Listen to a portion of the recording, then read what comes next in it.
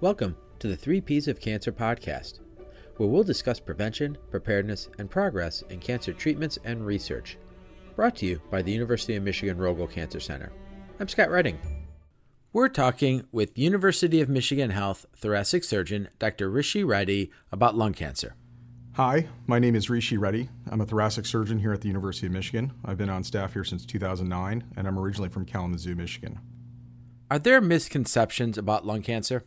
I think there are a lot of misconceptions around lung cancer in terms of lung cancer being one of the few cancers specifically related to a habit like smoking, for example. And so I think for many, many years, we have had this perception that lung cancer is due to smoking. People smoked, they got lung cancer, whether or not they deserve it, but they knew the risk going in. And I don't know that that's 100% fair.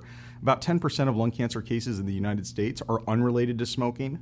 About 45% of cases in the United States are related to former smokers, and so people who've already quit. And so even if someone has quit smoking 30 years ago and maybe only smoked for 10 years, they have a lifetime risk of lung cancer. And so that is probably the biggest misconception, I think, surrounding lung cancer. And as a result, many people feel that lung cancer is almost an invisible disease. And when we have the ribbon that represents lung cancer, it's often depicted as clear because it's considered an invisible disease that is not as prevalent or not as relevant as some of the other cancers we deal with. What are some signs or symptoms people should be on the lookout for lung cancer? There are no real signs or symptoms that people can have to know about lung cancer unless the lung cancer is fairly advanced. And that's probably one of the biggest challenges with lung cancer. And there are a handful of cancers like that. Colon cancer, patients will oftentimes present maybe with blood in their stools that can be detected fairly early on. We don't have a similar mechanism to detect early stage lung cancer like that now. So when someone is developing signs or symptoms of lung cancer, sometimes that indicates more advanced disease where a tumor may be growing into their central airway, they may be coughing up blood. In those situations, most of the time, curative options are limited, if at all, even possible. And so most lung cancers present in patients who have zero symptoms. How is lung cancer diagnosed, and are there screening options? Great question. Lung cancer is usually diagnosed nowadays with a CT scan, so not a chest x-ray alone, but a CT scan, which is three-dimensional imaging. And most often, those are done now for screening purposes for patients who've had a history of smoking, or if a patient is getting a CT scan for some other reason. So very commonly, we have lung cancer diagnosed when someone goes to the emergency room for a completely unrelated event. Maybe they're having chest pain, not related to lung cancer. Maybe they are having shortness of breath and they're being ruled out for a pulmonary embolism.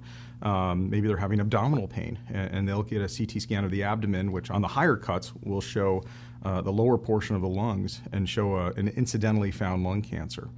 So unfortunately, the vast majority of lung cancers currently are found incidentally, meaning they were found not related to the actual diagnosis. There are screening options, as I mentioned, and so just in the last 10 years, there has been approval now for CT scan screening for high-risk patients who are patients with a heavy history of heavy smoking. We're hoping that those indications will be expanded in the future. The one thing that's interesting about the lung screening CT scan trial is that they found a lot of lung nodules, many of which were not lung cancer, actually most of which were not lung cancer. So what we have found is that people have a lot of lung nodules. The vast majority of them are not lung cancer, but if you are a candidate for screening and you're able to get that screening, that has been shown to benefit people by getting an early diagnosis for lung cancer that then allows us to treat it curatively. What treatment options are there for lung cancer? So there are many different treatment options for lung cancer. The one that I perform is surgery, and surgery is really the best shot for curative treatment for lung cancer. It allows us to physically remove the cancer from the body, and when we do that, we also check for lymph nodes. So many cancers spread through the lymph nodes. Breast cancer, historically, if someone had breast cancer, they would check the armpit for lymph nodes. Some of that treatment for breast cancer has changed over the last few years. But for lung cancer, it's the same idea. We will take out that area that has the cancer, but we'll also check the lymph nodes in the surrounding tissue. And if the cancer has spread to those lymph nodes, that will allow us to treat further with things like chemotherapy or radiation if indicated. Having said that, there's also radiation treatment now that can be used to treat, sometimes with curative intent for smaller lung cancers. And there are trials internationally and nationally that are being evaluated to compare radiation and surgery. Other treatment options can be chemotherapy and or radiation. And sometimes those treatments can also be effectively curative, even for more advanced stage cancers. As we enter the era of personalized cancer treatment, we are trying more and more novel therapeutics, and so chemotherapies that are targeted specifically to someone's lung cancer that's maybe not used to treat 1,000 patients, maybe only 50 out of those 1,000 patients that have the specific genetic drivers that chemotherapy will be effective for. So really, again, going back, our mainstay treatments for cure are going to be surgery, but we can also use radiation treatment and then chemotherapy and radiation in combination. We can also use now percutaneous embolization or radiofrequency ablation type therapeutics that can be used either given through needles in between the chest or bronchoscopically by going down the windpipe. Those treatments are still a little bit novel and not the standard of care, but maybe more of the standard of care in 5 to 10 years. Can you tell us a little bit more about the surgical options? So the surgical options for lung cancer patients are traditionally a lobectomy. So we all have 5 lobes, 4 major lobes and 1 minor lobe on the right side. Each one of the major lobes carries about 20 to 25% of our lung function. Most people with normal lung function can tolerate the removal of 1 lobe, sometimes even 2 lobes, or even a whole lung if needed for lung cancer. But the traditional operation that we would perform for most lung cancers would be a lobectomy. In the last 5 to 10 years, as we have been detecting some of these lung cancers earlier and earlier by these incidental CT scans or other screening trials, for example, we've actually tried to shift our practice to take even less lung tissue, performing what we call segmentectomies. I think our group has been on the forefront of this nationally, along with many other academic centers, in terms of trying to perform even less resections, so what we call parenchymal sparing lung surgery. What this does is by taking less lung tissue, it allows patients to have better quality of life because we're preserving more of their lung tissue for day-to-day activities. But what we're also doing is preserving more lung in case other lung cancers arise. We know that when someone has a new diagnosis of lung cancer, there's 2 major risk factors that we're concerned about. One is, could that cancer come back? But the second thing is, could that patient develop a new primary lung cancer separate from the original one? And we know that that risk alone is 3 to 5% per year, because we know that oftentimes that person has some sort of damage to their lungs, oftentimes maybe related to smoking or industrial exposures, that has damaged not only that area where the lung cancer is developed, but other areas of the entire lung. And so the rest of the lung is still at risk. And so by preserving more of the lung during that initial operation, we're preserving more options down the future, maybe 10 years from now, maybe 20 years from now, in case new lung cancers develop. And we're seeing that change in strategy and that change in paradigm really in the last 10 years as it's becoming more relevant. Is there or can there be long-term survival for lung cancer patients? Absolutely. So historically, when most lung cancers have been diagnosed at an advanced stage, when someone has stage 4 cancer and the cancer has spread elsewhere in the body, the long-term survival from lung cancer has been viewed as poor. But what we're seeing now with lung cancers being diagnosed at an earlier and earlier stage is that early stage lung cancer patients can have a 90% long-term survival, or at least 5-year survival, but even translating longer than that.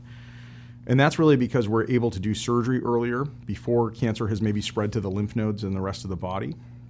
And so the data that we even had from 10 to 15 years ago about long-term survival after early stage lung cancer surgery is very different than what we're seeing nowadays. We're seeing an improvement in long-term survival compared to what we had seen historically.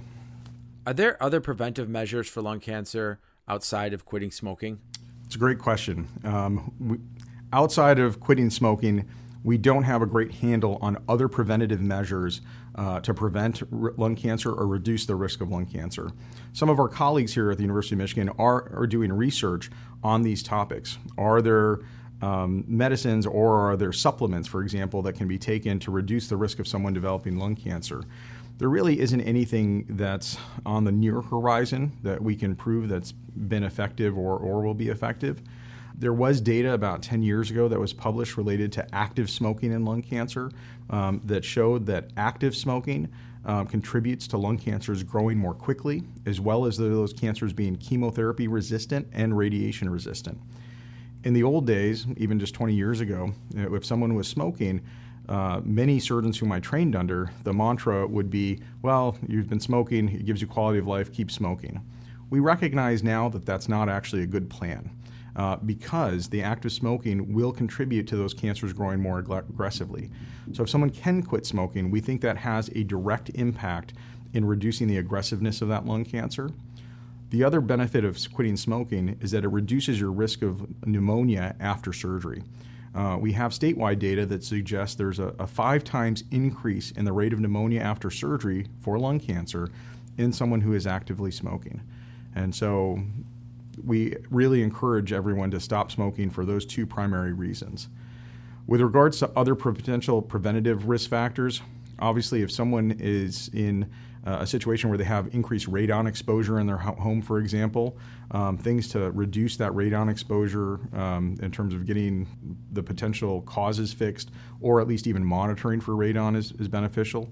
There are many industrial exposures that can potentially add to the risk of lung cancer that we fully don't understand yet. So trying to remove some of those situations can be beneficial also. When we think of smoking, we think of cigarettes, cigars, pipes. But what about other avenues like vaping and other ways that people might be ingesting smoke when they really think they're not? And should that be a concern? It's a great question also. What's the impact of vaping on the risk of lung cancer? My concern is that even with vaping, you're inhaling nicotine. And so when you're inhaling nicotine, it is going down into your lungs, and that is where we are concerned about lung cancer. So whereas patches or gum, nicotine gum, will still deliver nicotine to the body, and that can actually still cause compromise or cause harmful effects to your vascular arteries and cause heart attacks and things like that in the future. We know that inhaling nicotine is still bad. Now, is it as bad as cigarettes? Probably not, but how bad relative to that, we don't know. And unfortunately, right now, I think 1 out of 5 teenagers is vaping. And so we are continuing to see that being a potential problem 20 years from now, 30 years from now, and we may not have those full answers until then. But I would formally suggest that even vaping is a risk factor that probably should be cut down, and if not completely stopped. What can a patient expect coming here? I think patients can come to the University of Michigan and expect the highest quality care for lung cancer that they can get anywhere in the world. That is what our goal is to offer. So we have the ability to offer surgery, both minimally invasive surgery, robotic and non-robotic surgery. We can offer parenchymal sparing surgery, so segmentectomies that minimizes the amount of lung tissue that we remove. We can also offer maximally needed surgery as a patient would tolerate it. Our goal here is not just to do surgery to remove the cancer, but also to improve someone's quality of life or to maintain their quality of life. And I think that's a little bit of a unique aspect of our program, that it's not just about curing you of your cancer, but it's also about maximizing your quality of life afterwards. We also work integrally with our medical oncology team who administers chemotherapy, as well as our radiation oncology team who delivers radiation treatment, as well as our other services who also affect lung cancer care, including our pulmonologists, our interventional radiologists. So we all work seamlessly together as a group to offer the highest quality care, the most advanced clinical trials that are possible, both in the country as well as internationally, and again, every advanced therapeutic possible.